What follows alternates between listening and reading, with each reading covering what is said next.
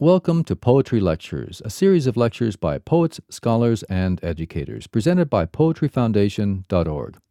In this program, we hear Robert Pinsky speaking at the Key West Literary Seminar. Robert Pinsky is one of today's foremost poets and critics.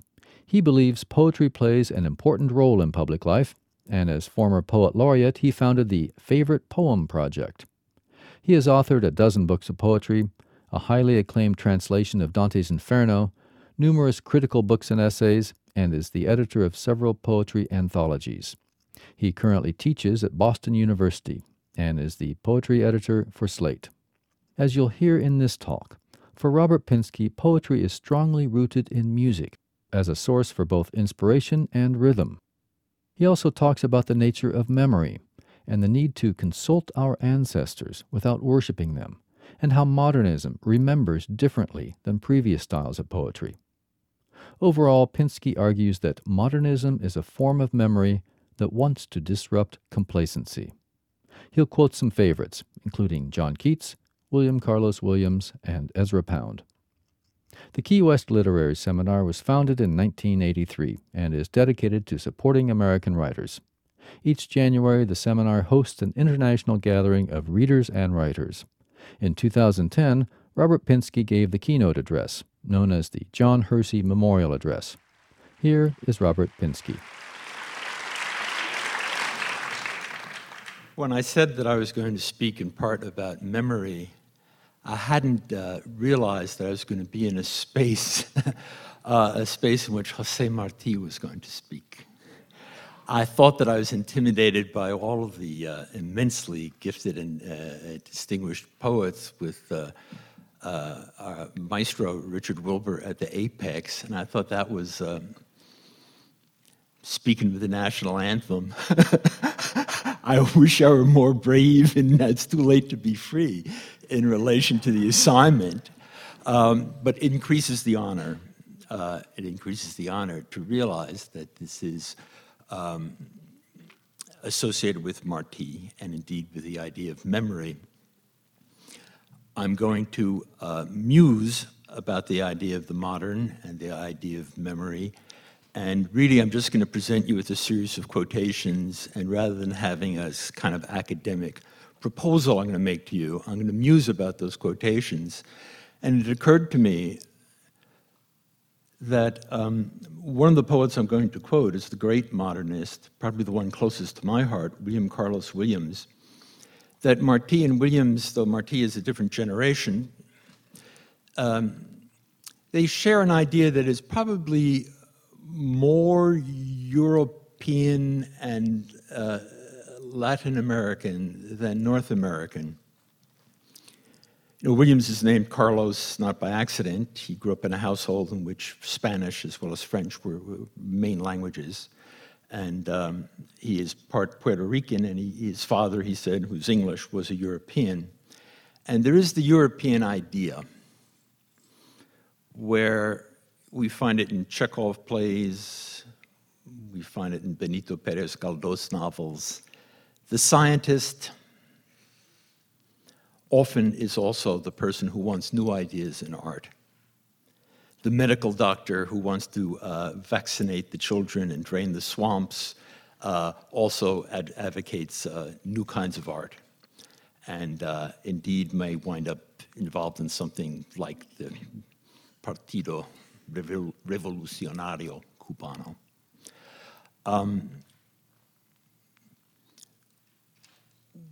The quotation that I'm going to start with to make my way towards Williams, and I hope a little past Williams, is one I've known a long time and thought I understood for years.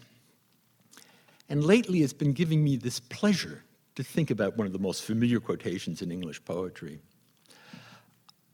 I'm getting to the age where a certain considerable number of your friends die. And death starts becoming not as when you're in your 20s and 30s, exotic and large and almost romanticized. It's part of life. And the lines I'm thinking about are from Keats's great poem, The Ode to a Nightingale, when he says, "Thou art not born for death, immortal bird. No hungry generations tread thee down. You were not born for death, immortal bird. No hungry generations tread thee down. What does it mean to be born for death? I think my old literary understanding of it, which I still ascribe to, is that Keats craves to be closer to nature, but the more conscious of it is, the more different from it he is. That doesn't explain why I feel this joy and happiness when I read those lines or play them to myself in my head in the airplane. You are not born for death, immortal bird. No hungry generations tread thee down. What does it mean to be born for death? In a famous classical tag, it's in the Bible, it's in Swift, it's in Shakespeare, the human animal is a kind of pathetic creature. Claws are pretty much useless as weapons, as are its teeth. The hide, it only has fur and patches. It can swim a little, not very well. It can climb, not as well as most animals. It can run a bit, not as fast as the fastest animals. It's kind of weak, but it has thrived. Indeed, it's predominated, possibly as a catastrophe for the rest of life. We have predominated. And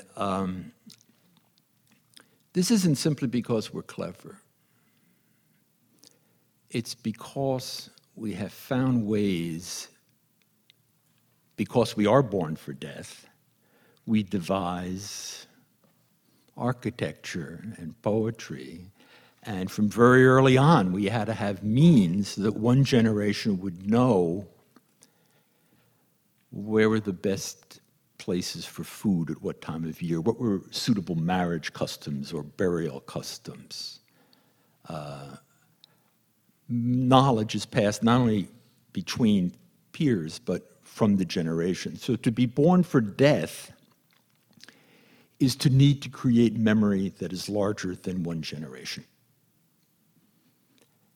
So that Cuban-American kids who come to this building 20 and 30 and 40 years from now may well remember Jose Marti, they may remember us, they remember Fidel and Raul, they remember many things, but it will be a different world. And Keats, he says that the bird sings the same song as its grandpa and its grandma, and I don't know if I have no idea if Nightingale's songs are gender specific, but the preceding generations and the coming generations, he says, sing the same song. Possibly the same one heard by Ruth. Ruth, the famous voluntary exile, who left her home of Moab to be in the alien corn. Not for love of her husband, for love of her mother-in-law. She left her home of Moab. Moab is the past. We can't go back to Moab. And we are hungry. We do tread Keats down. No matter how much you love Keats, or no matter how much you love the Ode to a Nightingale, you do not intend to spend the rest of your life thinking only the thoughts of the Ode to a Nightingale. We are hungry for our own lives, our own thoughts, our own poems. And indeed, as if as a thought experiment, you said, I am going to try to simply give myself to Keats, you would damage the Ode to a Nightingale. You would desiccate it. You would destroy it. Because the treasure that a generation gives to the next generation can only be properly cared for if it's transformed.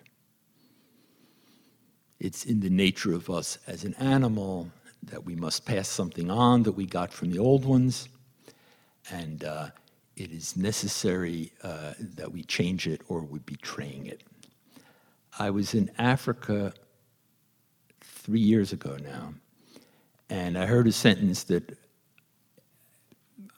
if there's such a thing as hearing a sentence that changes your life or crystallizes something, happened for me. They took me to see a Sangomo. Sangomo's trivializing translation would be fortune teller. And the guy who took me to see the Sangomo said, I'm a Zulu man. You must understand, I'm very proud of our Zulu culture. And you must understand that in our Zulu culture, you're going to see the Sangoma go into a trance. And you can ask the Sangoma questions which the Sangoma will ask the ancestors. The Sangoma communicates with the ancestors, and they will tell you things about your future or things you want to know. But you must understand, in our Zulu culture, we do not worship our ancestors. We do not worship our ancestors. We consult them. I felt I had discovered my religion. It crystallized a lot for me, and I'm going to try to define the modern as a form of memory, as a very specific form of memory. And I'll give you another example that is pre-modern. I will recite a 2-line poem to you. On love, on grief, on every human thing, time sprinkles Lethe's water with his wing. Advantage of a 2-line poem is you can say it twice without people rebelling. On love, on grief, on every human thing, time sprinkles Lethe's water with his wing. The author of the poem was born died in 1865. He had a very long life. So he was born towards the end of the 18th century, died well into the 19th century. Anti-royalist, one of the great classical scholars, you consider one of the great poets in Latin of his time. Very, very wealthy, very well educated. I am not very, very wealthy. I'm not well educated in the way that Walter Savage Landor was. I mean, he was a real great scholar of Greek and Latin. I'm not an English aristocrat. I suppose I'm anti-royalist, but I don't get the opportunities he had to express it. He said he would be really delighted to see a scoundrel like the King of England hung between two scoundrels like the Archbishops of York and Canterbury. I am quite a different character from Landor, and I'm sure I pronounce the English language somewhat differently from the way he does. But one reason that poem seems so great to me, 3 times at the beginning,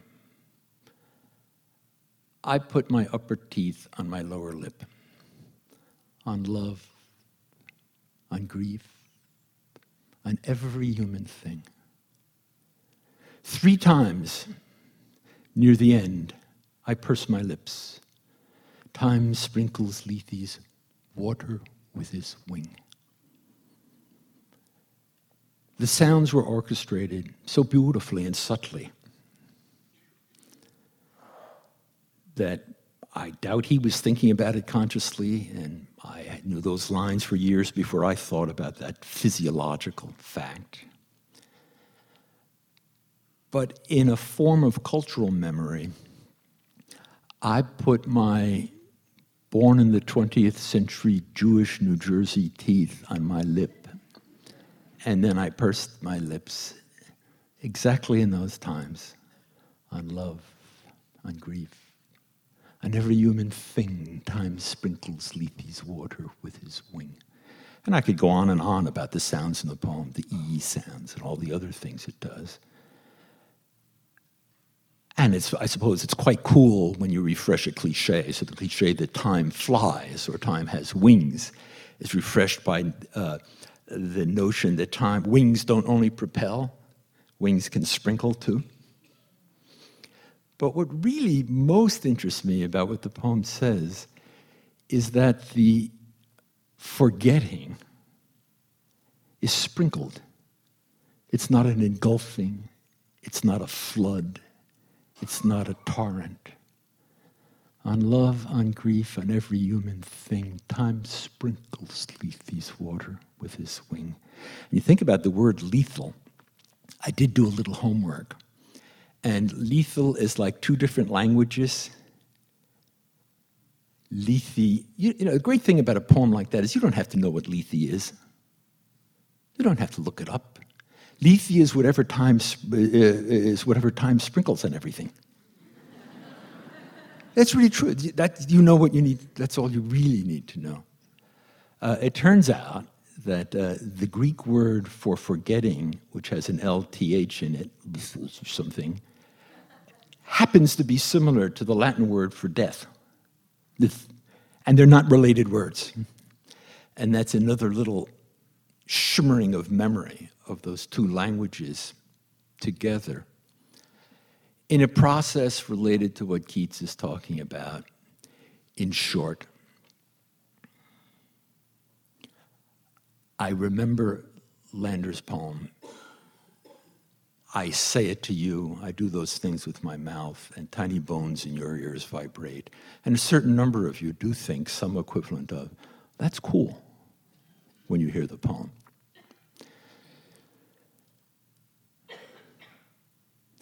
The poem is at the threshold of the transformation we call modernism, a phenomenon so powerful that we invented postmodernism. I'm here to tell you that I personally feel that I am a neo-modernist.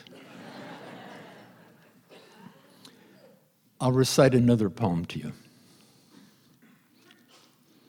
I always picture the author of this poem looking out his office window. He had another profession besides being a poet. I picture him looking out his office window at some guys working on the roof across the way. I encourage you to pay attention to the sounds as you did with the Lander. Now they're resting in the fleckless light separately and in unison, like the sacks of sifted stone stacked regularly by twos about the flat roof and ready to be after lunch to be strewn.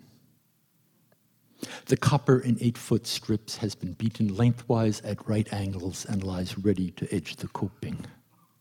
One still chewing picks up a copper strip and runs his eye along it. The poem to me demonstrates, the author, William Carlos Williams and Ezra Pound, went to college together. It demonstrates how much for that generation the musical quality of poetry was not abandoned by the modern. I was blessed when I was 17 years old that my freshman English teacher made us read Ezra Pound's The ABC of Reading. And one of the first pages of that book, he says, and it's possible to disagree with this, but it's a good thing to sort of hear and think about. He says, music atrophies when it grows too far away from dance. Poetry atrophies when it grows too far away from music. Music atrophies when it grows too far away from dance. Poetry atrophies when it goes too far away from music. And then he says, I don't mean that only good poetry is lyric poetry. He says, Bach and Mozart always suggest bodily movement.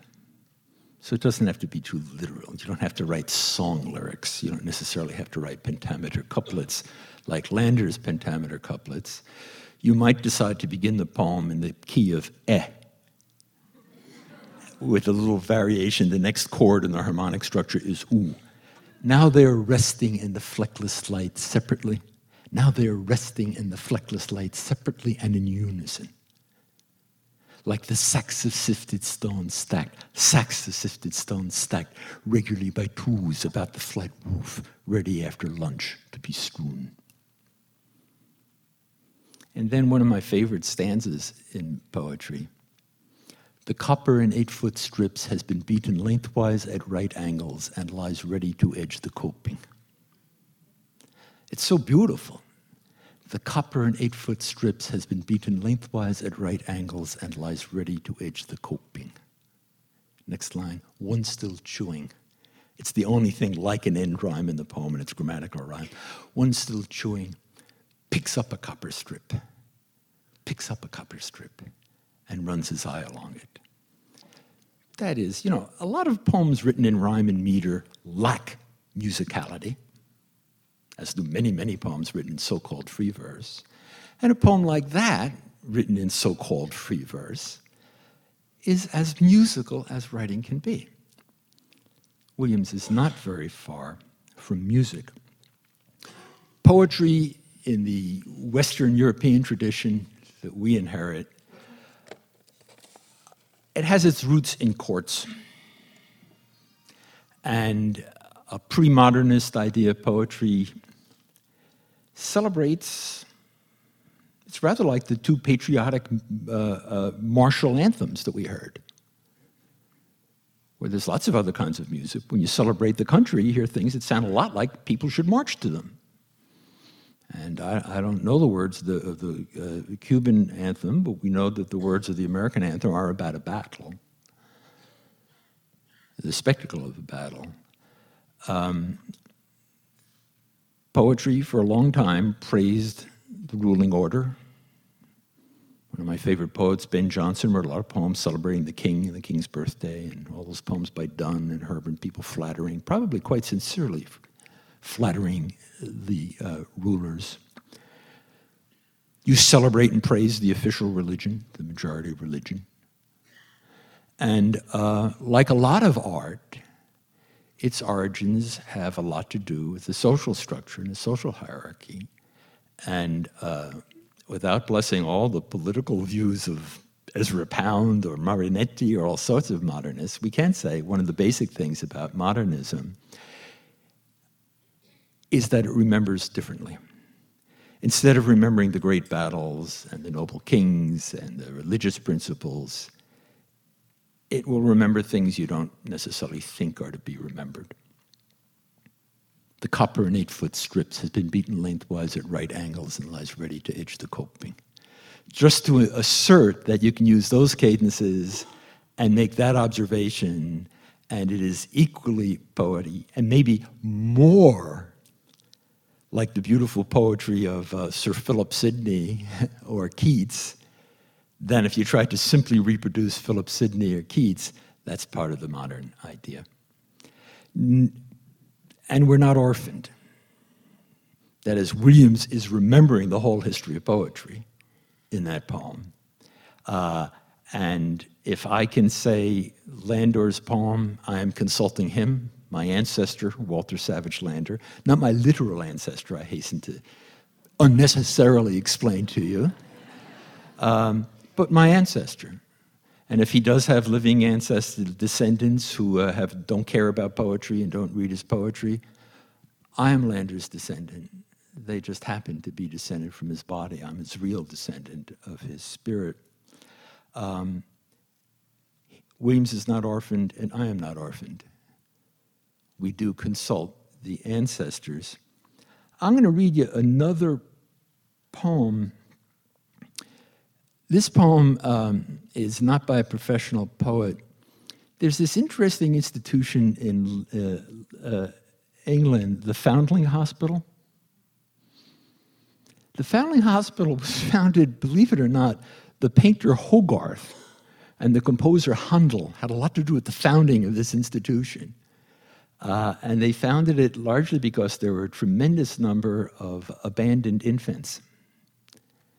And this was a place where a woman could come and leave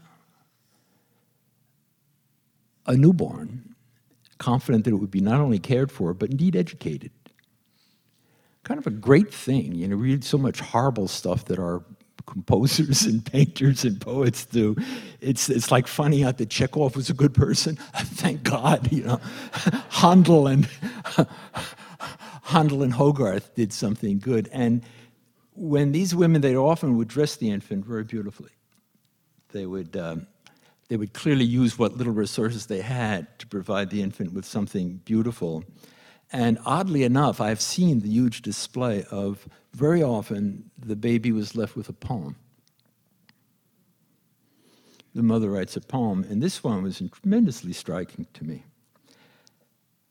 This is a poem that was left with an infant in the 18th century in the Foundling Hospital. Hard is my lot in deep distress, to have no help where most should find. Sure, nature meant her sacred laws should men as strong as women bind. Regardless he, unable I, to keep this image of my heart. Incredibly good writing, isn't it? Regardless he, unable I, to keep this image of my heart. 'Tis vile to murder, hard to starve, and death almost to me to part. If fortune should her favors give, that I in better plight may live, I'd try to have my boy again and train him up the best of men. The ending of the poem is eerie because it's either in a subjunctive mood entertaining the idea of somehow having the child again, or more likely, if my fortune becomes better, I will have a boy child, which will in some sense be this child. If fortune should her favors give, that I in better plight may live, I'd try, that's the subjunctive, I'd try to have my boy again and train him up the best of men. Modernism is a form of memory that wants to disrupt complacency. Or this is the modernism as I perceived it when I was given the ABC of reading, and had a wonderful Paul Fussell, my freshman English teacher, who gave us poems by living poets and the ABC of reading. And this psychological fix that this woman is in, and her decision among that of many, many women who are in that fix. As I say, the wall was covered with poems. This is the best one that I saw. There's something profound in that impulse, and the always looking for a way of looking things that is at things that's left out. That in a way, the answer of the good poet, the answer of the good receiver of tradition always has to be no. So, I'm going to do it a different way. And that's very ambitious. I think that the poetry I don't like in today's world in two different directions is reactionary to modernism. It's either reactionary by saying, we can't really say very much. We can't do language itself is, not going to do it. Or we should go back to the good old days, the mythological good old days, in which everybody sort of chanted Longfellow while they were drinking mead or something. I'll get to a couple of those poems that I read when I was 17. But first, here's a quotation from a psychoanalytic writer. This is the great psychoanalytic writer Hans Lowald, musing on a footnote of Sigmund Freud's. And it's on this same subject. In a way, it's a psychological parallel to the cultural process that I'm trying to think about. Lowald writes, he's thinking about Freud's footnote in the interpretation of dreams, about the ghosts of the underworld, as in the Odyssey and the Aeneid and that whole, the ghosts of the underworld, hungry for and awakened by blood. And often they want the blood of the living souls. Lowell's sentences, the formula I'll give away that he says at the climax is, how do you turn a ghost into an ancestor? Lowald, harking back to the thirsty shades of the classic underworld, writes, the transference neurosis, in the technical sense of the establishment and resolution of it in the analytic process is due to the blood of recognition, which the patient's unconscious is given to taste, so that the old ghosts may reawaken to life. You taste the blood of recognition, so the old ghosts awaken to life. This is the part of his writing I like. Those who know ghosts tell us, those who know ghosts tell us that they long to be released from their ghost life and led to rest as ancestors. As ancestors, they live forth in the present generation, while as ghosts, they are compelled to haunt the present generation with their shadow life. That enterprise, the transition of ghosts to ancestors by offering recognition, is a benign version of what I take to be the modernist principle: re-excavation and renewal of the past. It reminds me of what the St. Gomo said to me, rather the man who took me to the St. Gomo. We do not worship our ancestors. We consult them. We do not worship our ancestors. We consult them. And if we're going to be ambitious in our art, we must be consulting them, and we mustn't be worshiping them. And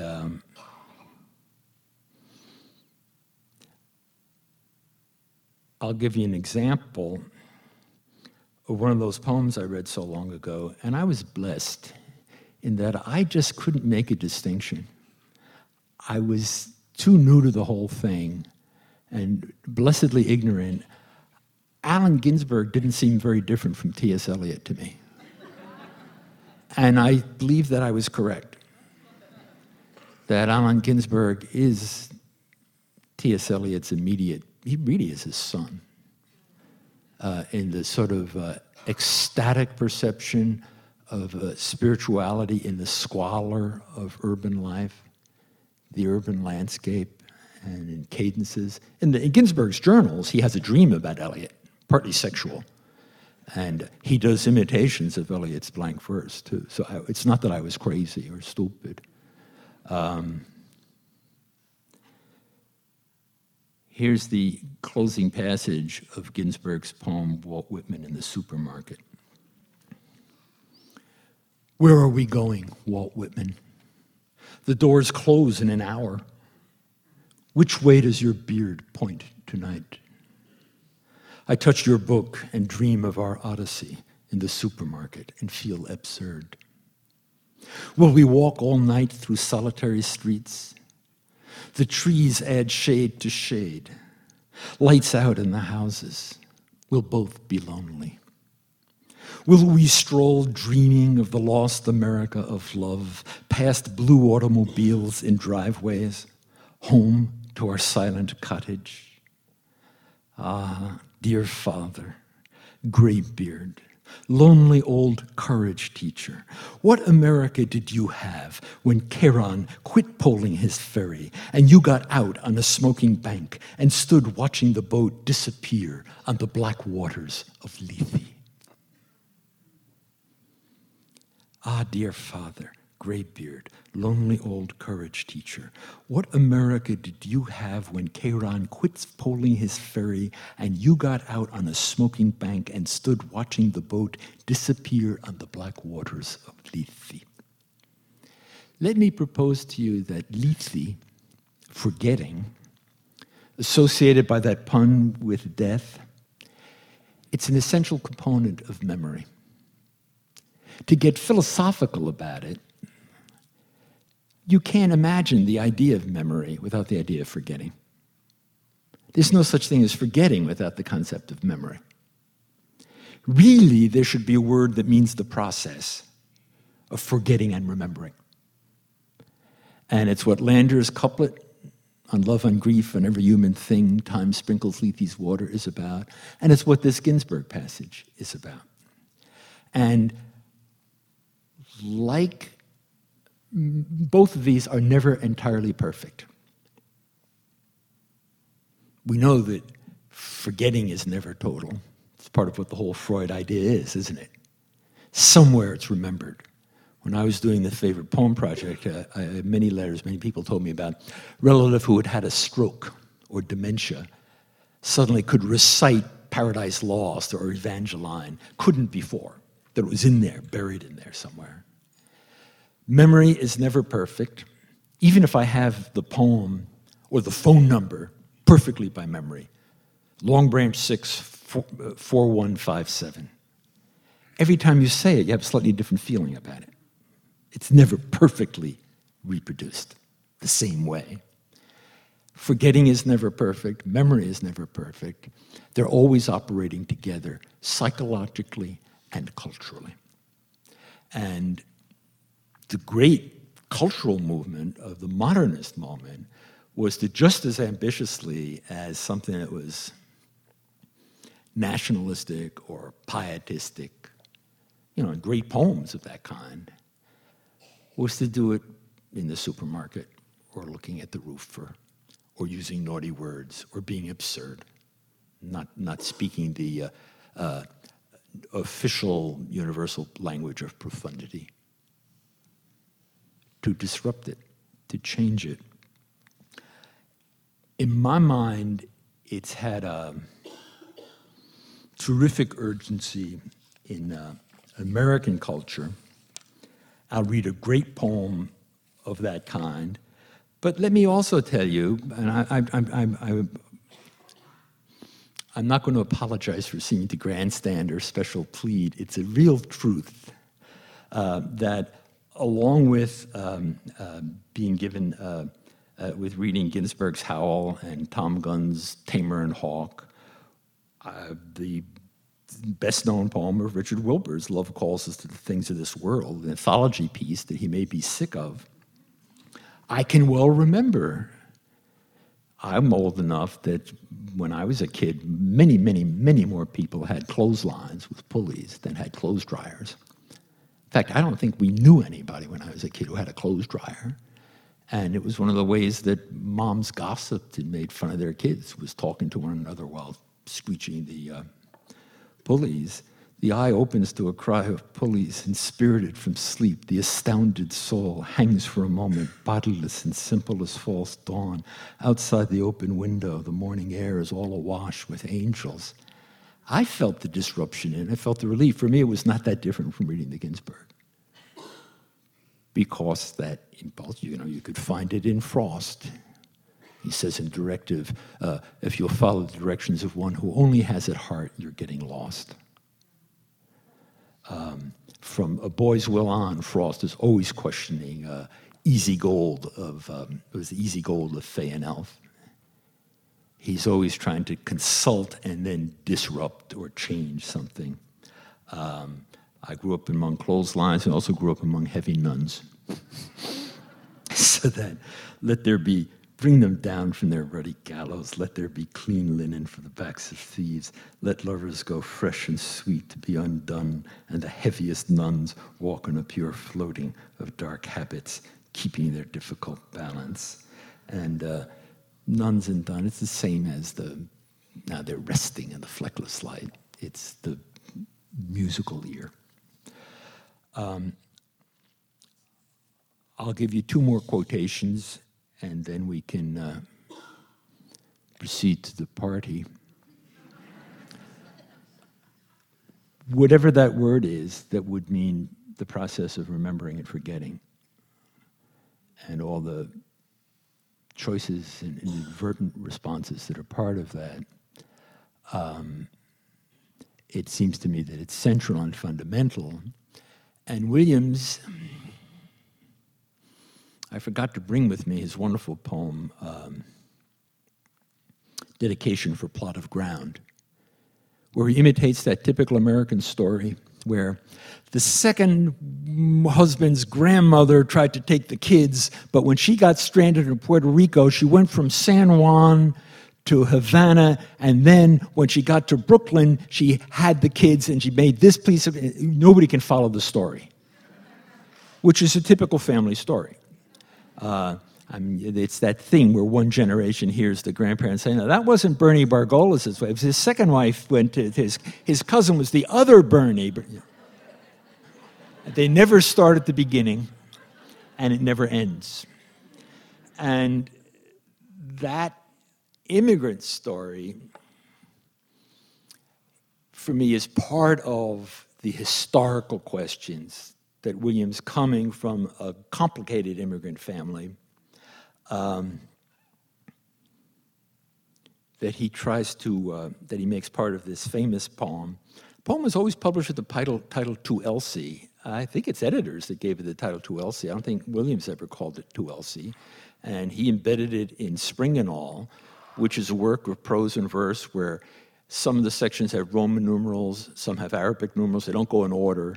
So you go from section B to section Roman numeral LVII, and then section 9. And it's extremely puckish and defiant and naughty. The word pure in the poem always, in this context, makes me think of the fact that neither memory nor forgetting is pure. Neither is ever perfect. They're always dancing with one another, always collaborating. But you mustn't let yourself be an orphan. Something has to be happening, and then you mustn't let yourself just be a slave either. The pure products of America go crazy. Mountain folk from Kentucky, or the rib north end of Jersey, with its isolate lakes and valleys, its deaf-mutes, thieves, old names, and promiscuity between devil-may-care men who have taken to railroading out of sheer lust of adventure, and young slatterns, bathed in filth from Monday to Saturday, to be tricked out that night with gauds from imaginations which have no peasant traditions to give them character, but flutter and flaunt sheer rags, succumbing without emotion save numbed terror under some hedge of chokecherry or viburnum, which they cannot express. Unless it be that marriage, perhaps with a dash of Indian blood, will throw up a girl so desperate, so hemmed round with disease or murder, that she'll be rescued by an agent, reared by the state, and sent out at 15 to work in some hard-pressed house in the suburbs. Some doctor's family, some Elsie. Voluptuous water expressing with broken brain the truth about us. Her great ungainly hips and flopping breasts addressed to cheap jewelry and rich young men with fine eyes, as if the earth under our feet were an excrement of some sky, and we degraded prisoners destined to hunger until we eat filth, while the imagination strains after deer going by fields of goldenrod in the stifling heat of September. Somehow, it seems to destroy us. It is only an isolate flex that something is given off. No one to witness and adjust. No one to drive the car.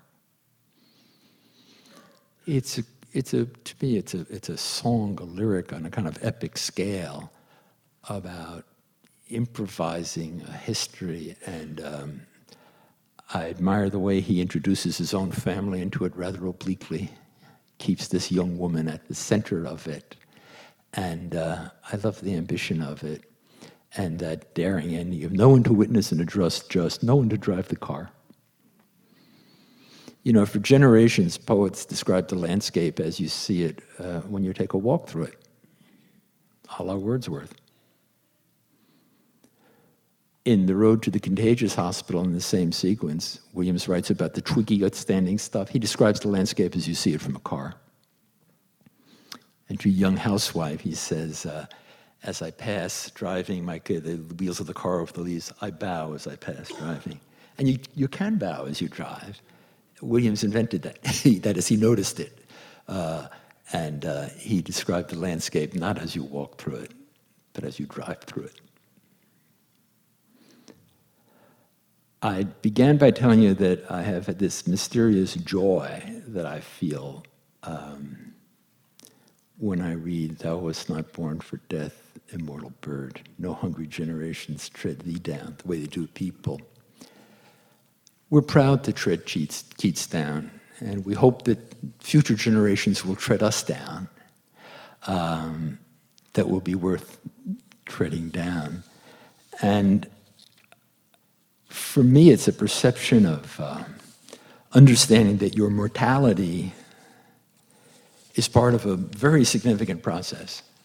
And to be born for death is noble and mysterious and inspiring and part of a tremendously ambitious and adventuresome project. Jose Marti was born for death. We are his children. And I suppose the bad things we do, the evil is born for death too. But the project of a life is larger. Not only, but notably, an artist's life is larger. And in this sense, I believe, it's one reason I get very annoyed at marketing of poetry. People sometimes accuse me of promoting poetry or being a missionary for poetry. Shit, no. Poetry is fundamental and central.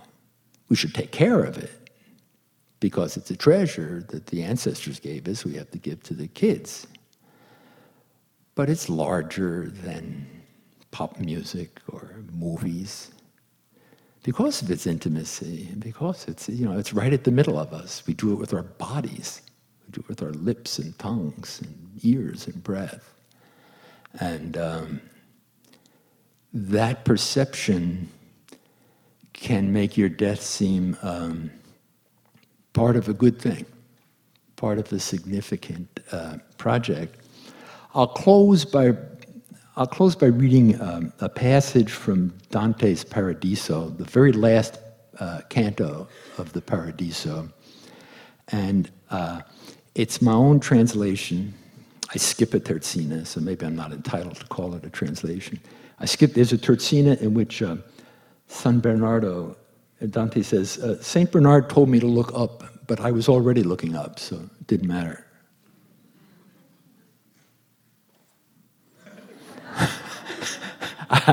I mean, I could write literary criticism about it, but it impeded what I wanted to make it. And in this, I will close by reading this. It's just 15 lines. I'll close by reading it to you. And I believe that in this passage, as I read it anyway, Dante understands that he will die soon. He understands his mortality. And he has a rather peaceful, almost celebratory perception of that. And he ends with the image he borrows from Virgil. It's the image of the Sibyl. Virgil says people loathed the Sibyl. Sibyl knew everything. She knew everything that had ever happened. She knew everything that ever would happen. And she not only knew it, she wrote it down. She wrote it on leaves that were extremely thin.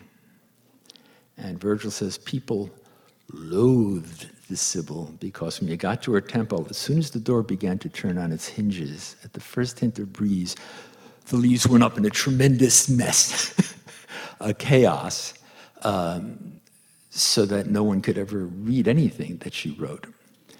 To me, this is an image of knowledge being real and almost unattainable.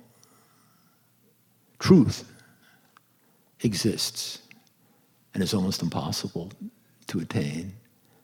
Art is real and is almost insuperably difficult, which is why we need more than one generation to work on it. From the last canto of Paradise, Paradiso 33, lines 46 through 48 and 52 through 66. As I drew nearer to the end of all desire, I brought my longing's ardor to a final height, just as I ought. My vision, becoming pure, entered more and more the beam of that high light that shines on its own truth. From then, my seeing became too large for speech, which fails at a sight beyond all boundaries, at memory's undoing. As when the dreamer sees, and after the dream, the passion endures, imprinted on his being, though he can't recall the rest. I am the same. Inside my heart, although my vision is almost entirely faded. Droplets of its sweetness come, the way the sun dissolves the snow's crust, the way, in the wind that stirred the light leaves, the oracle that the Sibyl wrote was lost. Thank you all. That was Robert Pinsky speaking at the Key West Literary Seminar on January 7th, 2010. You can learn more about the seminar at kwls.org. Robert Pinsky's most recent book of poetry is Gulf Music, published in 2007. You can read more about Robert Pinsky, his poetry and criticism, at poetryfoundation.org. You'll also find many other articles about poets and poetry, an online archive of more than 9,000 poems, and other audio programs to download. I'm Ed Herman. Thanks for listening to Poetry Lectures from poetryfoundation.org.